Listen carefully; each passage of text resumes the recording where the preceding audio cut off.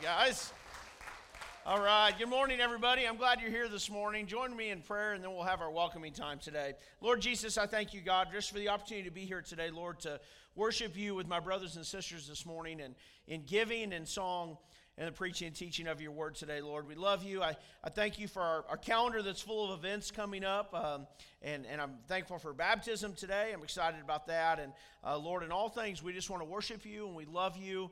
And we give you praise and glory. It's in your name I pray. Amen. Take a couple minutes this morning. Welcome, everyone.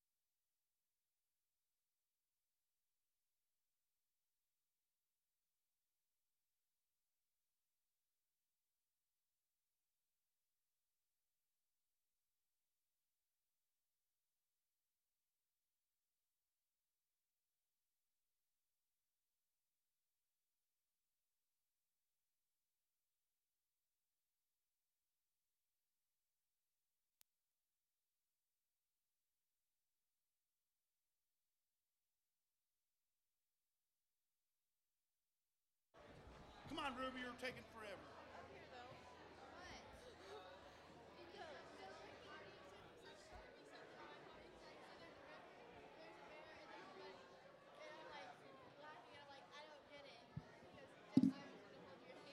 Oh, Lord.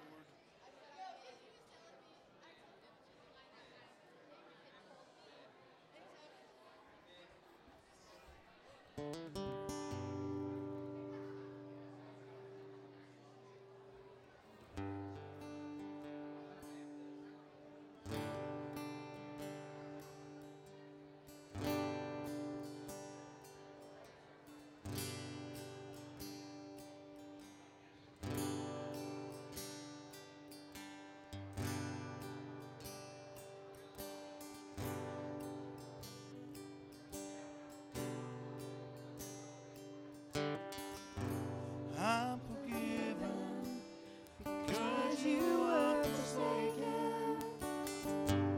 I'm accepted. You were condemned. I'm alive and well. Your Spirit is within me because you died and rose again. Amazing love, how can it be that you, my King, would die for me? Amazing love, I know it's true.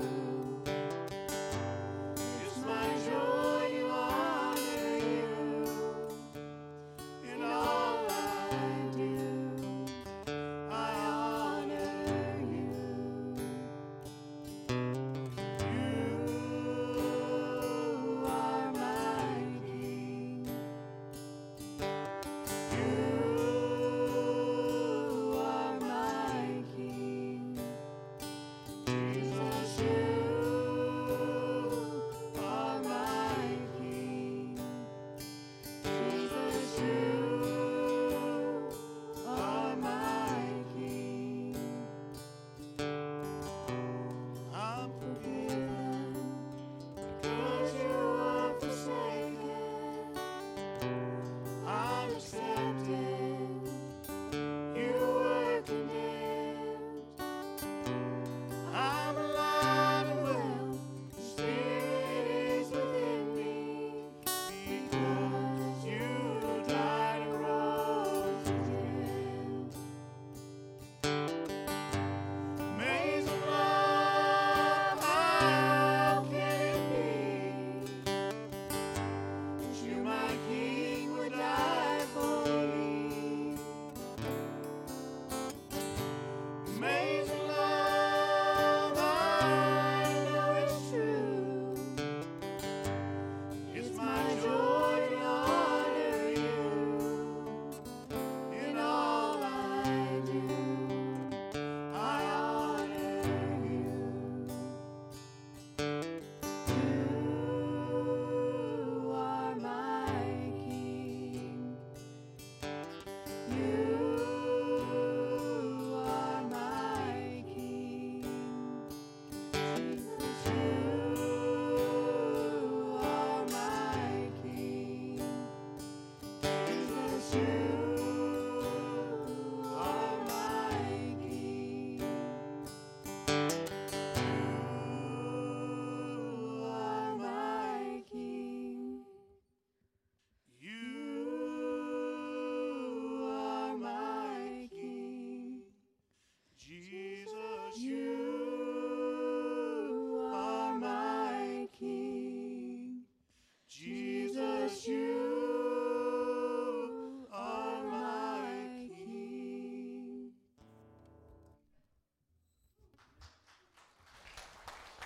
All right, you may be seated this morning. We get to start this morning off. Wish we could do this every Sunday. Baptism. Now here's the deal. I'm not chickening out. Yeah, right. Maybe I am a little bit. We were supposed to go to the river after services today, but we're in the middle of a drought, and the creek that we go to is very low, and I didn't want to bang his head on the ground. I mean, so We got a nice warm baptistry here this morning. So I told him he could wait till spring or he could do it today, and he said, I want to get this done today, don't you? So Skylar, come on up here.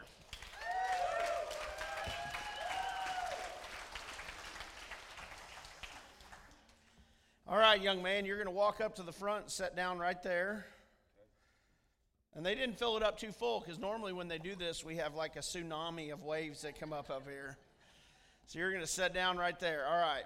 And you want to scoot up a little bit or I'm going to bang your head and knock you out. But these guys did tell me, Skylar, they may have paid me a little bit to hold you under a little bit longer, Skylar. That's what I heard. Yeah, that's what you heard. Okay. All right, so baptism is one of the two ordinances of the local church. It's extremely important. It's our first act of obedience. When we become a follower of the Lord Jesus Christ, we, in obedience, submit to baptism. Baptism is also our outward profession of faith, our public profession of faith in an interchange that happened within us when we believed on the Lord Jesus Christ. When we put our faith and trust in Him, we received the Holy Spirit. And now Skylar's coming this morning, making it public, saying, hey, I'm a follower of the Lord Jesus Christ, and I want you all to hold me accountable as such, right? Because that is part of it. And teach him and be there for him. And so, Skylar, here's the deal. I want you to take the hand right here, right there. I want to ask you, brother, and you need to answer me really loud so everyone can hear you. Have you professed Jesus Christ as your personal Lord and Savior? Yes, I have. Okay. On your profession of faith and in keeping with His command, I baptize you, my brother, in the name of the Father, the Son, and the Holy Spirit.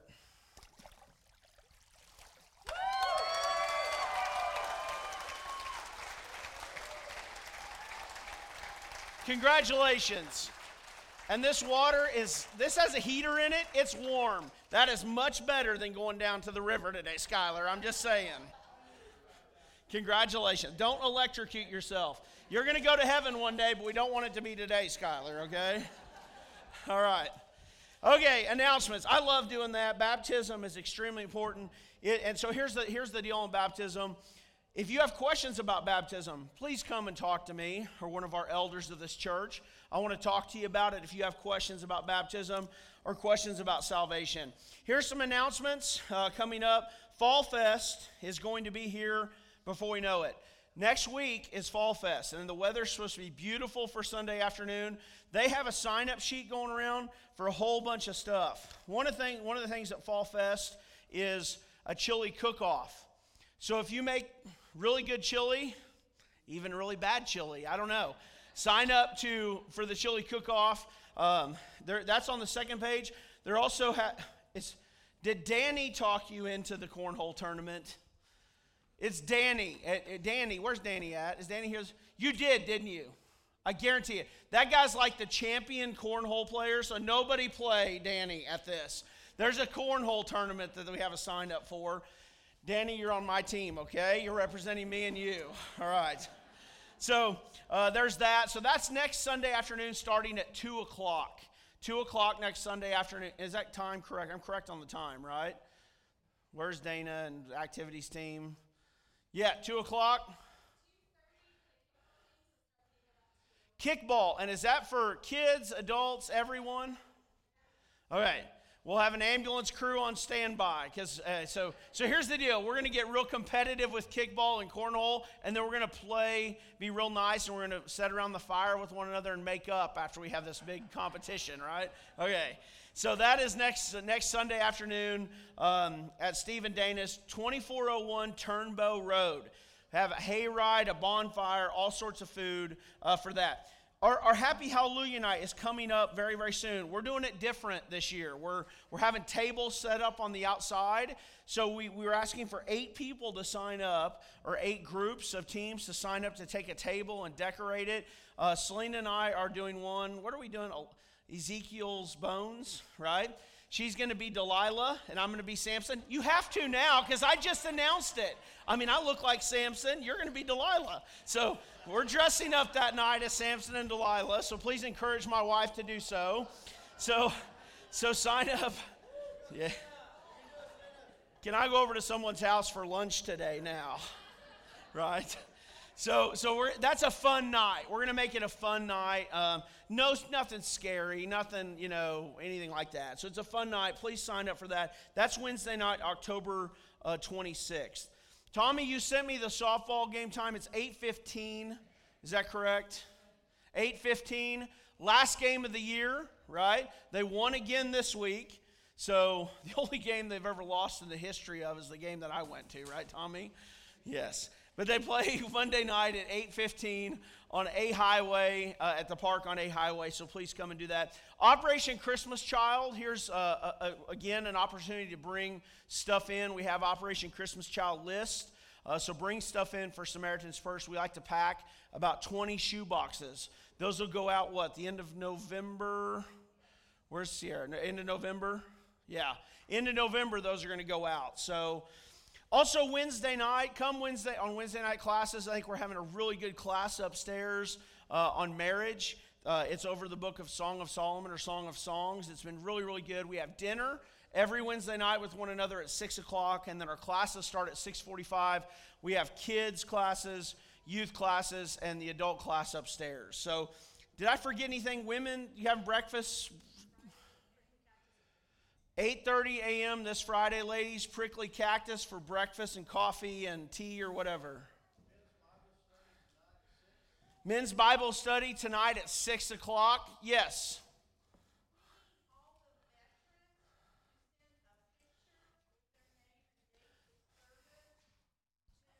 The media team. Yes, so it's media team at crossbridgechurch.net.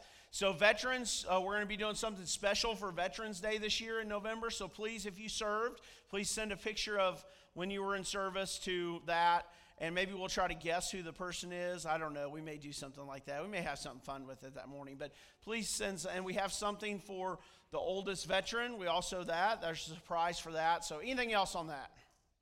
Media team at crossbridgechurch.net. Okay? And you could also email it to the info@crossbridgechurch.net if you have to. The media team gets that also, right, Dave? You get, no, I get it, but I'll forward it to you. Okay.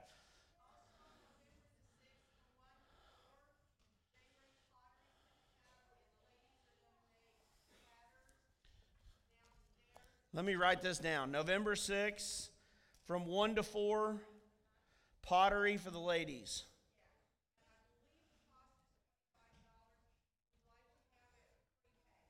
Okay. Ladies, if you want, and what date is that on, Pat? What day is that on? Sunday afternoon, November 6th. Ladies, you guys can come and make pottery while the guys stay home and watch the Chiefs lose that day. I mean when. I meant when. I misspoke. I'm going to get all the misspeaking out of the way right now before I preach, okay? They don't play between 1 and 4. That's why they're having the event, ladies, at that time. I love it. We got to get our priorities in line around here, right? Okay, anything else this morning that I forgot? I'm way ahead of myself and in trouble already enough. Okay, if you would stand this morning, let's take up our morning offering, and we'll have our worship time before we get into God's Word together today. So let's bless our morning offering. Lord Jesus, I thank you again, Lord, for the opportunity to be here today, Lord, to worship you. Lord, this is an act of worship to you. We give what's yours. This is yours anyway, and Lord, let's be good stewards this morning of what is yours. So bless it. Use it to further your kingdom around the world, God. We love you and thank you. In your name I pray. Amen.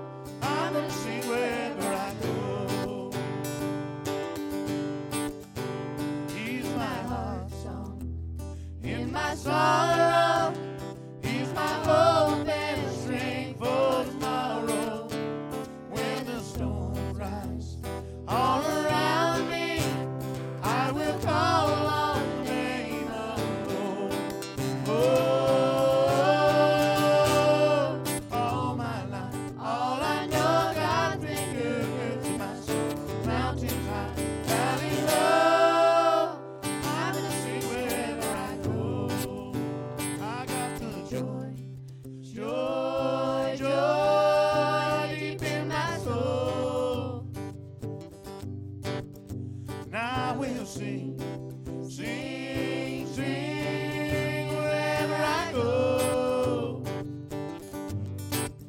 I got the joy, joy, joy deep in my soul. And I will sing, sing, sing wherever I go. All my life, all I know, God's been good, good to my soul. Mountains high, valley low, I'm gonna sing wherever I go.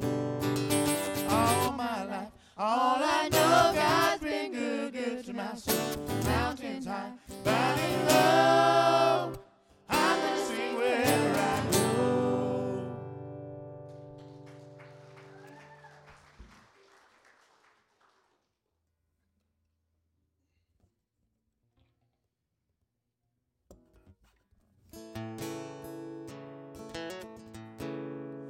I heard an old story, how a Savior came from glory, how he gave his life on Calvary to save the wretch like me.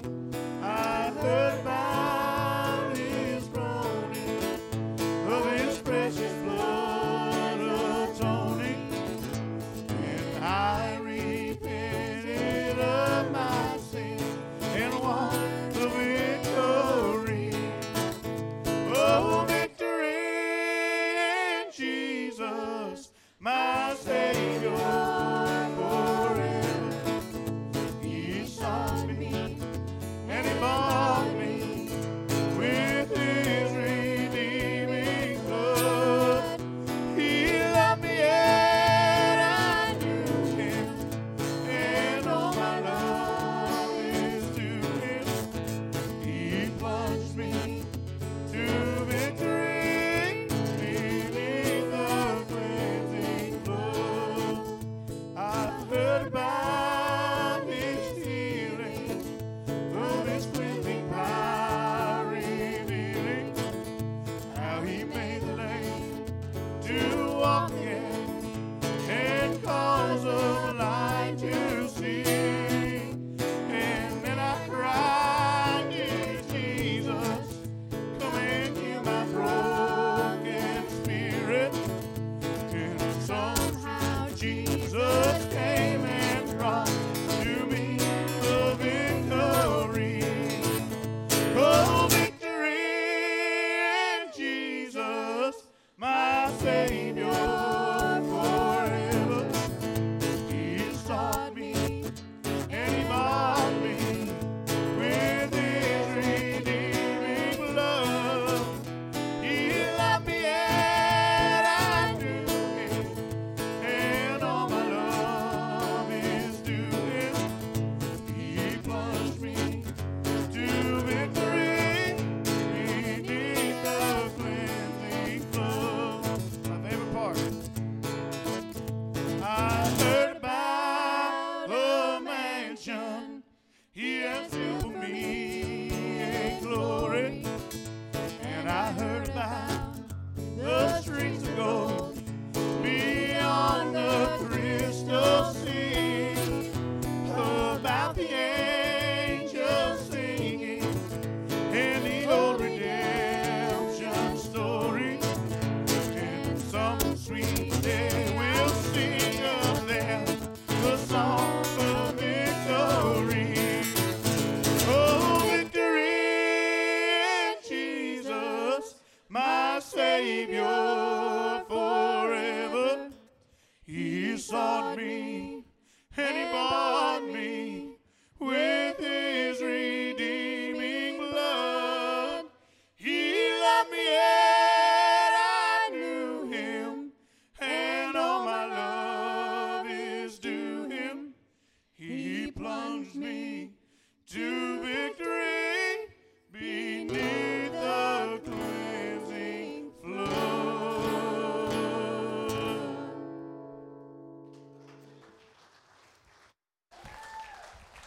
Thank you, guys. That last song I requested this morning. Kids, second grade and below can go downstairs at Children's Church this morning. Turn your Bibles, if you would, to Ephesians chapter 6.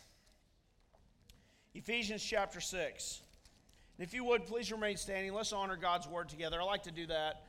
So while you're turning there, my good buddy, Jody, we look after one another, right?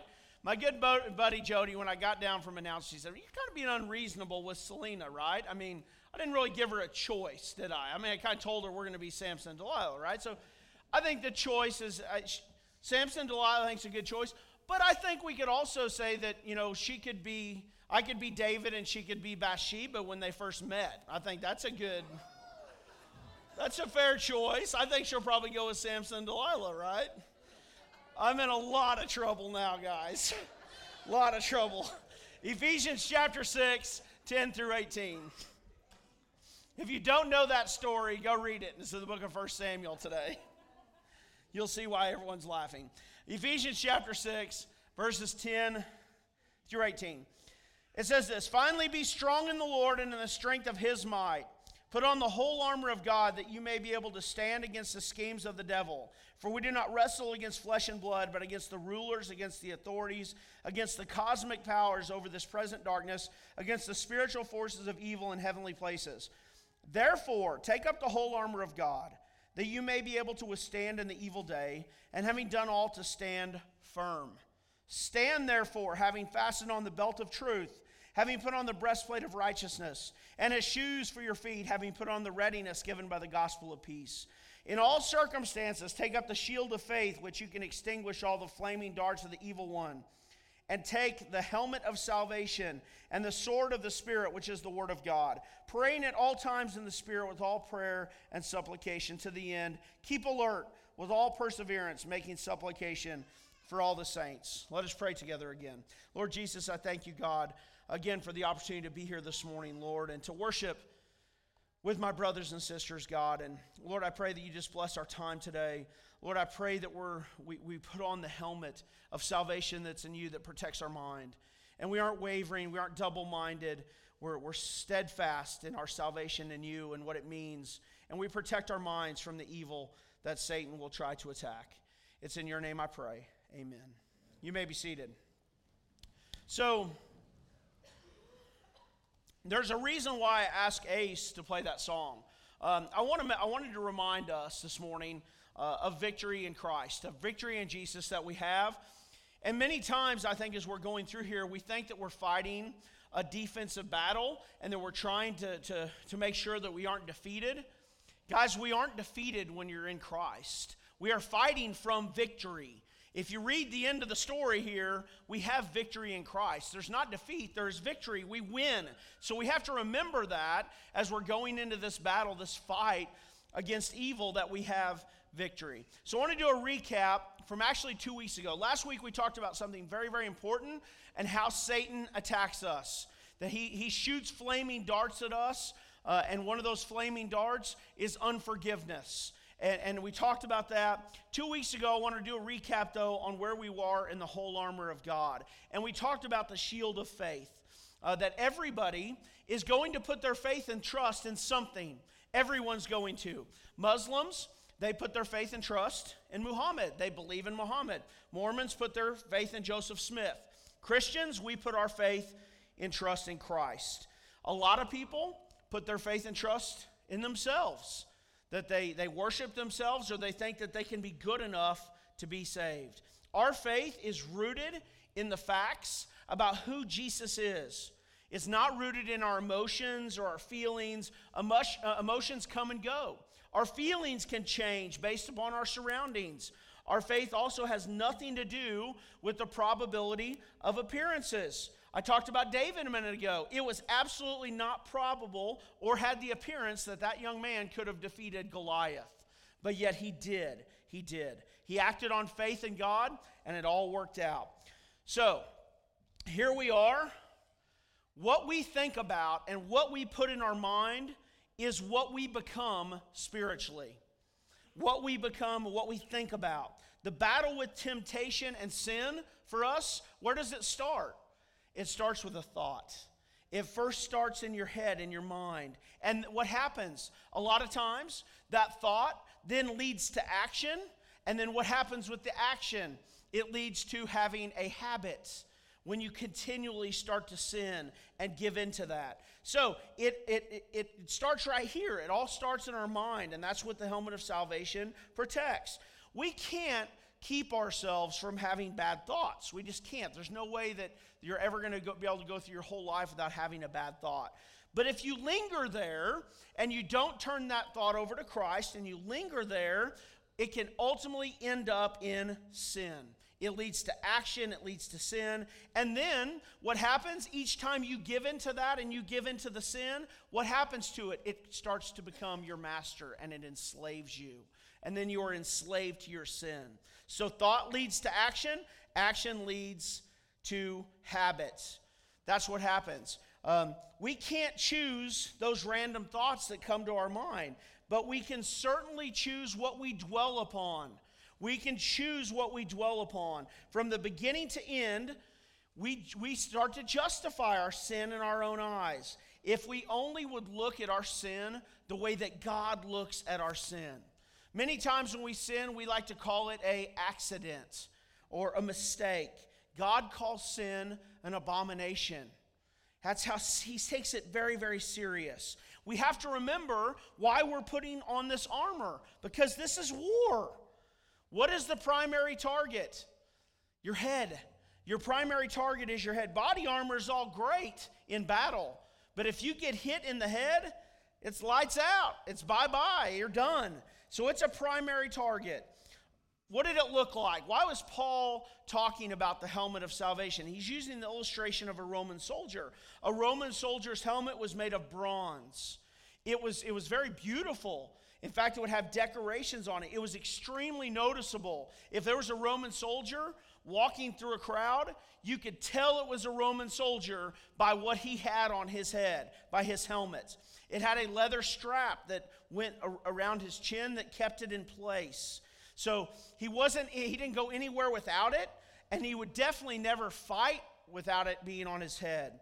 Paul calls it, in our passage, the helmet of salvation, which means, first part that it tells me, that our salvation in Christ should be the most beautiful, noticeable part of who we are. People should be able to look at us and see they are a totally different person because of their salvation in Christ. That should lead to conversations that we have with people. And we should carry that. It should be something, our salvation in Christ, that goes with us everywhere we go. And we should certainly never want to leave our house without it. People should notice a difference in you once you are saved, when you become a follower of Christ. The Bible calls us what? Strangers or pilgrims in a foreign land. We're ambassadors for another country. As much as I mentioned this, I remember talking about this in July, around the 4th of July and Independence Day. We have an American flag here. I love our country, but as much as, and we're going to celebrate our veterans who served this great country. But I'll tell you, this is not our home. This is not our home. Our home is in eternity in heaven. So it's a totally different, we're foreigners in a land. We're ambassadors for another land. And this isn't a legalistic view to think that Christians should be different. Being different is not about hypocrisy. You know what hypocrisy is? Hypocrisy or is putting on a mask of being a hypocrite, is literally putting on a mask and pretending to be something that you're not. It would be like being an actor. We're not that. It shouldn't be just putting on something and, well, I'm a Christian when I go to church. No. It should be a true inner difference in your life. The salvation that you have in Christ should impact every area of your life. Salvation itself involves our mind. Belief and faith is a matter of our heart, of an inner person of who we are, and our mind. Repentance is a change of mind that leads to a change of action. When I talk about repentance, when we talk about biblical repentance, it's a change of mind about who Jesus is and about our sin. That we agree with God about our sin, that our sin deserves a death penalty, that we deserve a penalty because of our sin. But we put our faith and trust in who Jesus is. That's when salvation happens. It's not by doing anything. It's not by works. It's literally by a change of mind that leads to a changed life. Because when you become a follower of Christ, when I baptized Skylar this morning, what did I say? There's going to be a whole bunch of people that are going to hold you accountable as a follower of the Lord Jesus Christ. We should hold each other accountable because we're supposed to be followers of Christ. Repentance is a lot more than just regretting that you've sinned or that you've even got caught. It is much more than self-pity. It's when we change our mind about our sin and desire to change our life through Christ. That is biblical repentance. What is changing your mind? What does that do? It helps us grow, for one thing. 2 Peter 3:18 says that. It says, "But grow in grace and in the knowledge of our Lord and Savior Jesus Christ. To him be glory both now and forever. Amen." So changing our mind helps us grow in our faith. It helps us grow in Christ and the knowledge of who he is. One of the most famous verses about our mind is Romans 12:2. It says, "Do not be conformed to this world, but be transformed by the renewing of your mind, that you may prove what is good and acceptable and perfect will of God." Philippians 2:5, another verse about mind. I know I'm going through these fast, but they're up there. "Let this mind be in you, which is also in Christ Jesus." Having the mind of Christ. When you read his word, you get more knowledgeable about who Jesus is. And then what starts to happen? You start handling situations like Christ would handle them. I have these bracelets on praying for Hudson. I know he's doing a lot better, but you guys remember, 15, 20 years ago, they came out with all the WWJD bracelets, right? They didn't stand for what would Jeff do. It was what would Jesus do, right? And it was supposed to be a reminder for you of like, hey, how would Christ handle this situation? How would his word tell me to handle this situation? That is what literally this is talking about. As you grow in your relationship with Christ, you start handling situations in your life like Christ would handle them according to his word. And you're growing. Listen, a lot of places, a lot of churches, and I say that loosely, would emphasize heart and emotions alone and exclude our mind, exclude the thoughts of your mind. They equate spirituality with feeling, get real emotional. We should love facts. We should get emotional about the facts of who Jesus is. We should be excited knowing who Jesus is. When I read his word, is there ever a time when you're just reading God's word and it brings you to tears? That's good stuff. That's good stuff. That means your mind is changing about what Jesus did for you. You can also do this by even watching Passion of the Christ. If you've ever watched Passion of the Christ, it's a movie that you can watch and go, man, I can't believe Jesus did that for me. He did that for me. That's an emotional thing when you have the facts of who Jesus is. The Word of God should be what is feeding our mind. And what happens when you're feeding your mind with God's Word, it starts to enrich your soul and change your life. And you start living differently. A lot of people, they choose to where to worship based upon how emotionally charged they feel when they're there, regardless of what's being taught. As long as I can come and have a really emotional time, and let's get, AC/DC up here doing the worship songs, right? And who said, who did that? That's Ace. Oh, Ace. Our worship, I'm just teasing. Seriously, though, they'll get a rock concert going and let's make ourselves really emotional. But then what comes from the truth of what they believe is garbage. Like, that's not how we should do things, right? That's not how we should look at things. It should be, what do they teach? Are they teaching things biblically? What is the mission goal? And then, do I have an emotional connection to this body? There are certain things that should just be no-brainers or just like disqualifying factors if you're looking for fellowship in a local church. To truly live as a Christian, what do we have to do? We have to think like a Christian. Our mind has to be changed. You are what you think. That's why we put on the helmet of salvation. Now, what does this helmet of salvation protect us from? There's three things I want to cover today that Scripture tells us. Number one is a divided mind. James chapter 1, verse 8 says, "A double-minded man is unstable in all his ways." So what does that mean? It means looking in two different directions at the same time. It means having your focus on two different things at the same time. We have to have, you think, well, that's impossible. No, it's not. No, it's not. Jesus talks about it multiple times. Scripture talks about it multiple times in Scripture.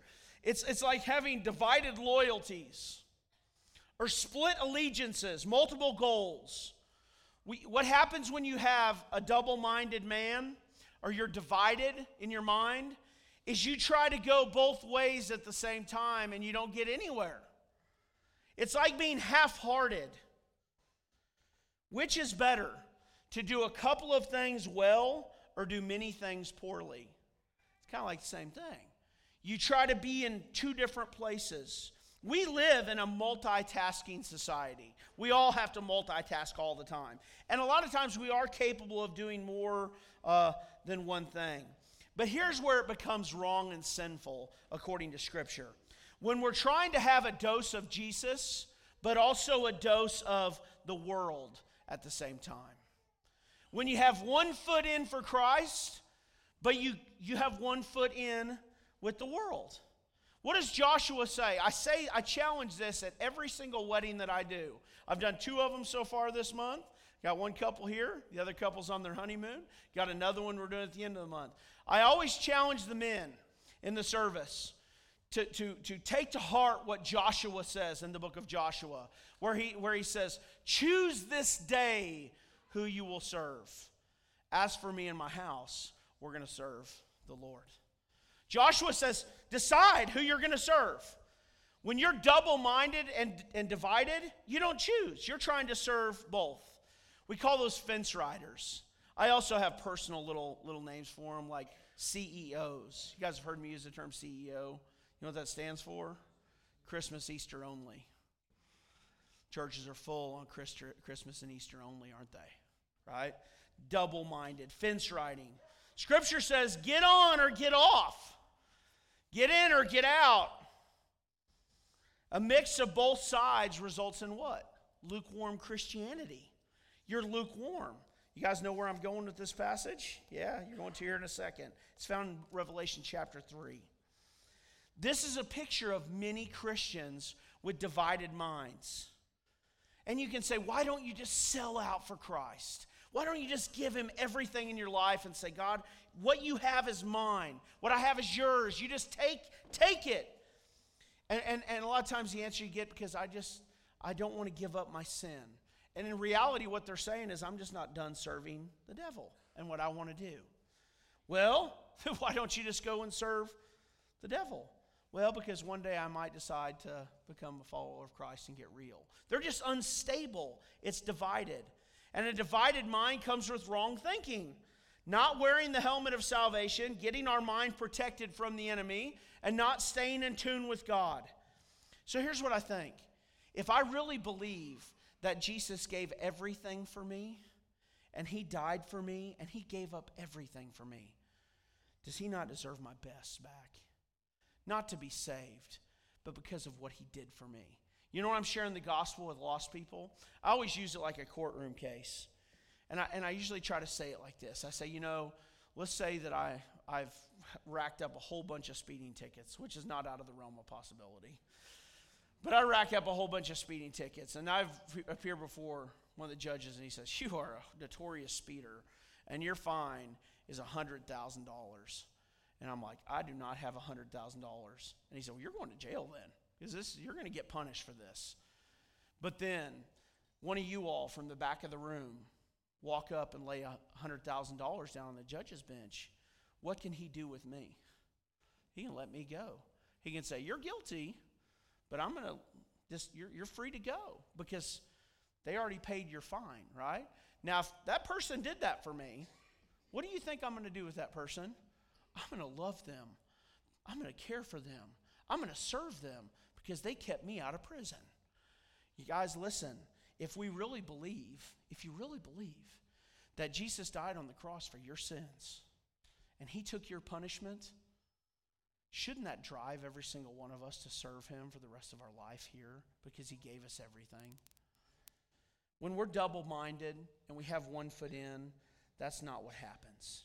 He deserves far better than me living a life on the fence with one foot in and one foot out, which is honestly just miserable anyway. Because if you have just a little bit of Jesus, you can't really enjoy what the world has. But then if you have just a little bit of the world, you really can't enjoy what Christ has given you. And you're miserable. This is what it says in Scripture. Turn to Revelation chapter 3. We talked about this, I don't know, it's been a while ago. You guys probably don't remember my sermons like I do because I'm preaching them. But Revelation 3, 14 through 22 is, I remember talking about this. 14 through 22. It says, "And to the angel of the church of Laodicea write the words of Amen, the faithful and true witness, the beginning of God's creation. I know your works. You are neither hot nor cold. Would that you were either cold or hot. So because you are lukewarm and neither hot nor cold, I will spit you out of my mouth. For you say, I am rich, I have prospered and need nothing, not realizing you are wretched, pitiable, poor, blind, and naked. I counsel you to buy from me gold refined by fire, so that you may be rich, and white garments, so that you may clothe yourself, and the shame of your nakedness may not be seen, and salve to anoint your eyes, so that you may see. Those whom I love, I reprove and discipline, so be zealous and repent. Behold, I stand at the door and knock. If anyone hears my voice and opens the door, I will come in to him and eat with him, and he with me. The one who conquers, I will grant him to sit with me on my throne, as I also conquered and sat down with my Father on his throne. He who has an ear, let him hear what the Spirit says to the churches." Wow. Wow. That's amazing that Jesus is standing at the door and knocking. And if you're his sheep, you hear his voice. And you open the door. Listen, that is he's rebuking them in this passage. He's getting after them because they have one foot in with the world and one foot in with the kingdom. If he's knocking at the door of your soul, folks, you got a choice. You either shut the door or you open it to him and you give him your life. You know, this is what's sad. I read this. I looked at this week. Do you know anyone know who owns the largest printing press out of all the religious organizations? Anybody know? They print about 500 pieces of literature per second. Any guesses? The Jehovah's Witnesses. 500 pieces of literature. They are deceived and deluded, double-minded, but they are absolutely sold out for their cause. How many of us hide from them when they come and knock on the door? Like they have the truth and we don't. Knock on hundreds of doors. Mormons, they knock on more doors than anybody. They have missionaries. 500 hours is estimated to put in door knocking before they see a single convert. Yet today, they're starting a new church roughly every day around the world. They're totally wrong, but they're sold out for their cause. And we have the truth. We have the truth. Are you sold out for the cause? We have the truth. When we put on the helmet of salvation, it tells us that Jesus deserves my best, my all. That without him, I wouldn't be here. That I don't need to live my life focused on myself or worrying about things of myself. I need to just serve him. Put my life in his hands. Satan wants to divide our mind. So we look there and we look here. And you guess what? Instead of keeping our eyes on Christ. And we get all jumbled up in a mess. Colossians 3:1 says, "Since then you have been raised to new life with Christ. Set your sights on the realities of heaven." What should be our focus? Eternity. Eternity. Matthew 6:33, Jesus says, "Seek the kingdom of God above all else. Live righteously, and he will give everything you need." That's a question. I'll never forget it. It's like 2 years ago, and somebody will stay with me till I die. Stroop was up here. Me and Stroop are good buddies. We talk about every week. He was up here hammering down one Sunday during Freeway Sunday. We're going to have it in a couple months. he was hammering down. He asked this question, and I ask myself this all the time. It's a question that we have to keep asking ourselves. He said, whose kingdom are you trying to build? Are you trying to build yours? Or are you trying to build Christ?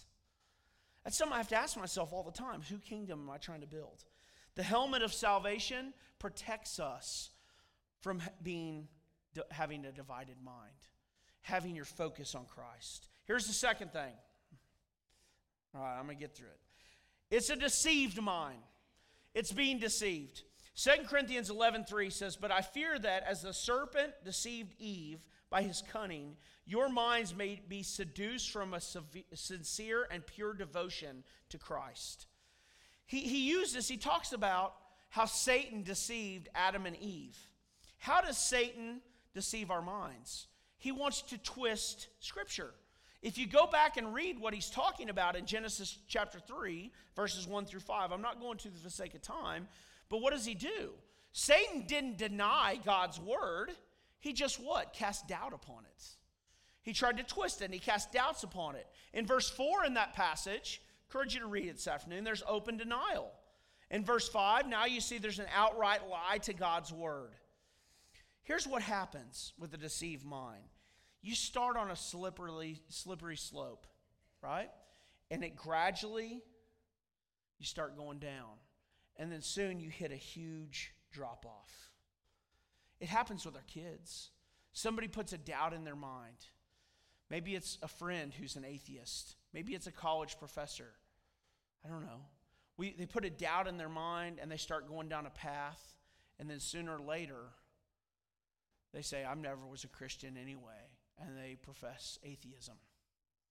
It's a slippery slope. Satan's goal is to twist, to corrupt the truth of the Lord Jesus Christ, to corrupt our devotion to the Lord. You don't think this happens? Oh, brothers and sisters, it happens. Satan's going to fill your calendar with all sorts of stuff to keep you from being in the Word, keep you from being with your brothers and sisters in Christ, to keep you from serving the Lord. I see it. I see it all the time. Look at our calendars, how full we get from using what God has given us to serve the kingdom. When we let Satan fill our schedules up and not serve the kingdom, you know whose kingdom we're serving then? Our own. Our own. Let's say this morning. I've seen it. My own kids. I've seen it with these two young men's baseball team this summer. I don't have a problem telling you this from the pulpit, right? And if families get offended to hear it, I don't care. It's just truth. About half their baseball team this year, they had a pretty good baseball team. I coached their football team. They're 4-1. We smoked Nixa 38-6. We got a good football team. They're pretty good in baseball too, right? And you know what we do? His dad, Price's dad, is one of Hunter's best friends. He's a deacon over at Faith Southern. We don't schedule baseball tournaments on Sundays. We don't schedule baseball games on Wednesdays. We make sure our kids are in church, serving the Lord, because that's the most important thing. Well, we got half his baseball team this year quit and decided to join a bunch of traveling teams that they're going to be gone every single weekend for like 18 weeks in a row, from the spring all the way through the summer. It's devastating. You know what you're doing? You know what we do when we do that, church? We're teaching our kids that Christ isn't important. They're going to learn, well, we can have a devotion at the field. Oh, that's a good way of excusing sin away. That's what it is. I get tired of hearing that. Well, we're going to do this. No, you're teaching your children.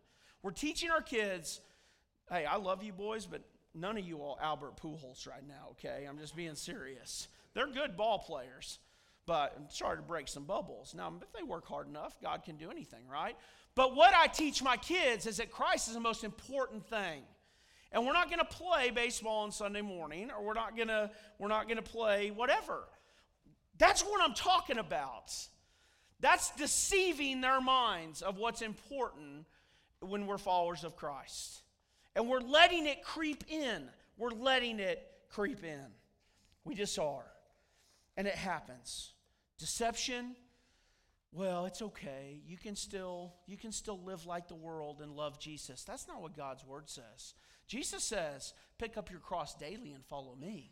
He says, die to yourself to live for him. This is a tough sermon, folks. I'm sorry. It is on me too. It just is. Here's the last thing. This is what can happen. A discouraged mind. 1 Thessalonians 5:8 says, but since we belong to the day, let us be sober, having put on the breastplate of faith and love, and for a helmet, the hope of salvation. This is a parallel passage. Hope in who Jesus is. Hope in God's word isn't wishful thinking. It's an unwavering confidence in God.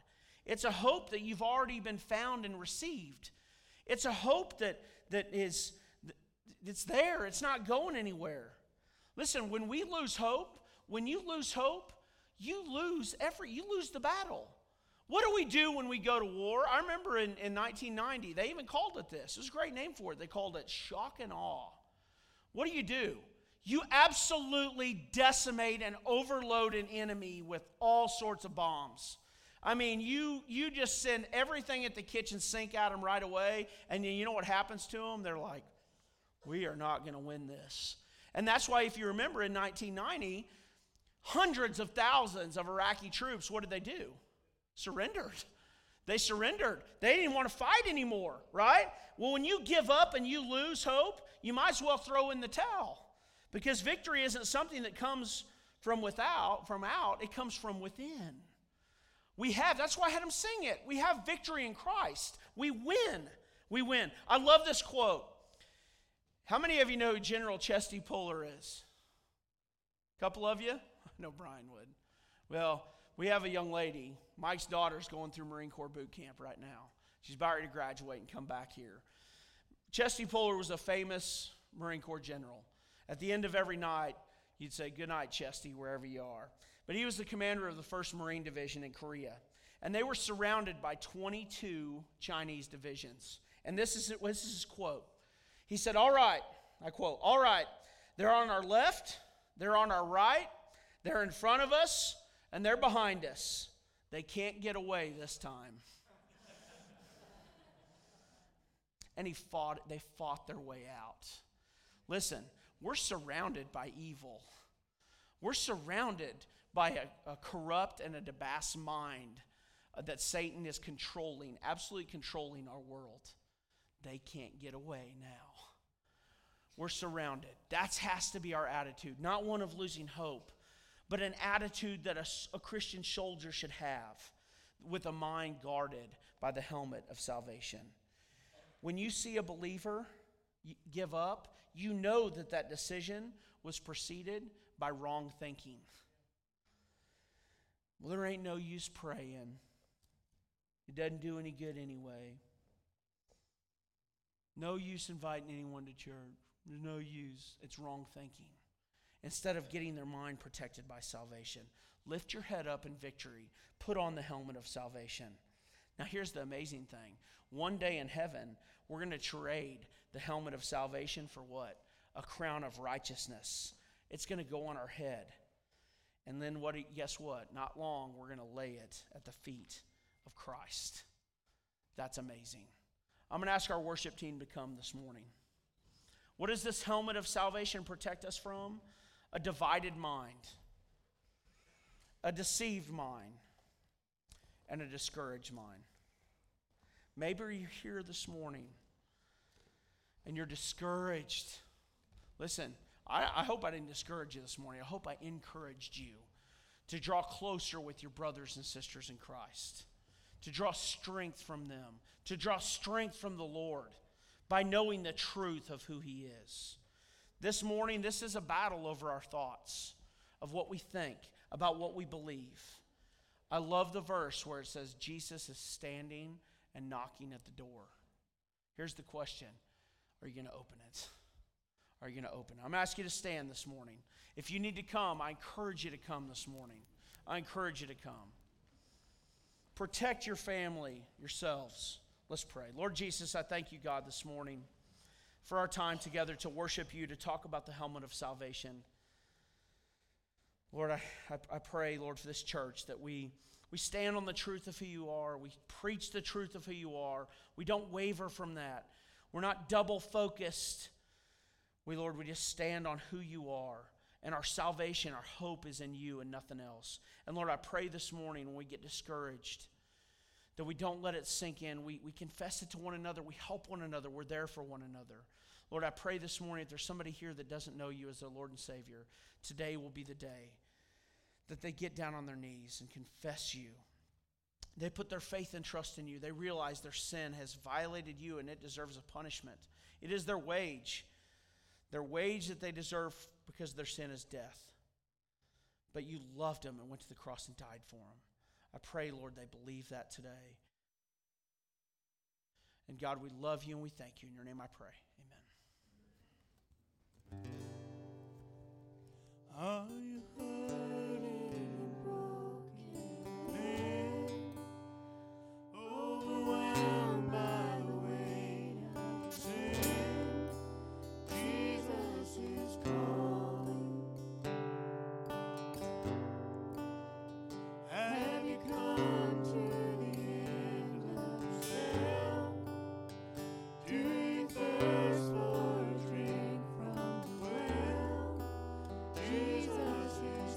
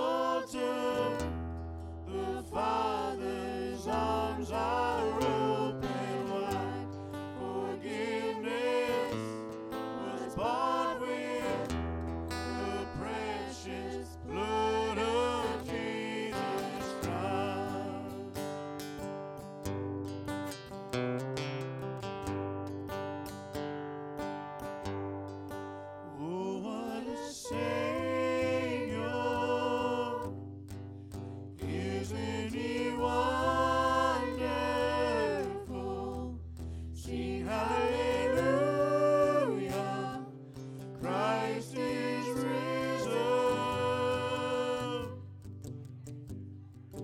Bow down before him, for he is Lord of all.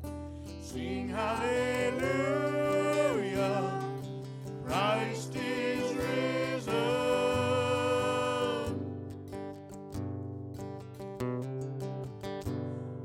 Bear the cross as you wait for the crown. Tell the world of the treasures you found.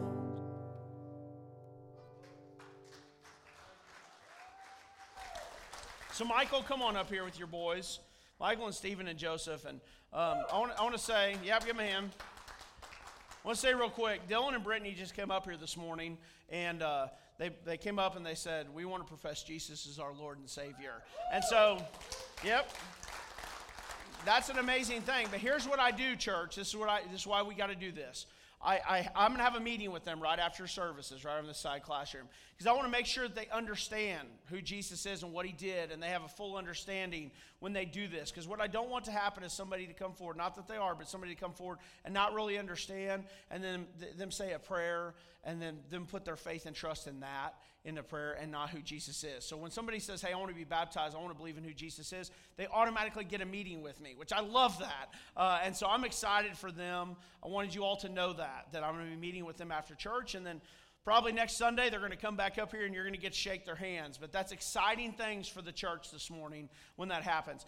This is also exciting. You guys have seen this guy and his boys around quite a bit over the last several months. Well, 6 months probably? 6 months, yeah. He moved back here from Kansas City and is living over in the Oakland area and wants to become a part of this church. I had lunch with him one day and we had a great visit, and he's a baptized follower of the Lord Jesus Christ and wants to join this church. So give him a big hand.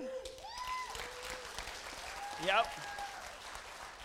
And we're going to be talking to the boys also, but this family has an amazing testimony. I'll let him share that sometime, of how God has worked in his life. And we spent about an hour eating lunch with one another and just visiting. It was a great day. Do you have anything, Michael, you want to say? No? Okay. All right. So I want you to come around and congratulate him this morning. Welcome him in. On that note, the new member class. So when is our next new member class starting? I should have had it in announcements. The first Sunday in November, we will start a new member class. It'll be downstairs in the kitchen area during Sunday school from 9 to 10. So if you have questions about joining this local body of believers, come and talk to me. Please come and talk to me. Send me an email or send me a text, or just walk up and say, hey, I need to talk to you about membership. So we will get that done. So here's the benediction for today. I want you guys to stay up here so they can come around and welcome you in. It's 1 Peter 1, 3, and 4. And this is what it says. Blessed be the God and Father of our Lord Jesus Christ. According to his great mercy, he has caused us to be born again to a living hope through the resurrection of Jesus Christ from the dead, to an inheritance that is imperishable, undefiled, and unfading, kept in heaven for you. That's an amazing piece of hope that we have in Christ. That is hope that we have in Christ. I pray today, as you leave here, that you guard your mind with your salvation that you have in Christ. And you guard your families and your children, because Satan is going to try to attack it. And be ready for the fight. But know that we have what, Ace? Victory in Jesus, right?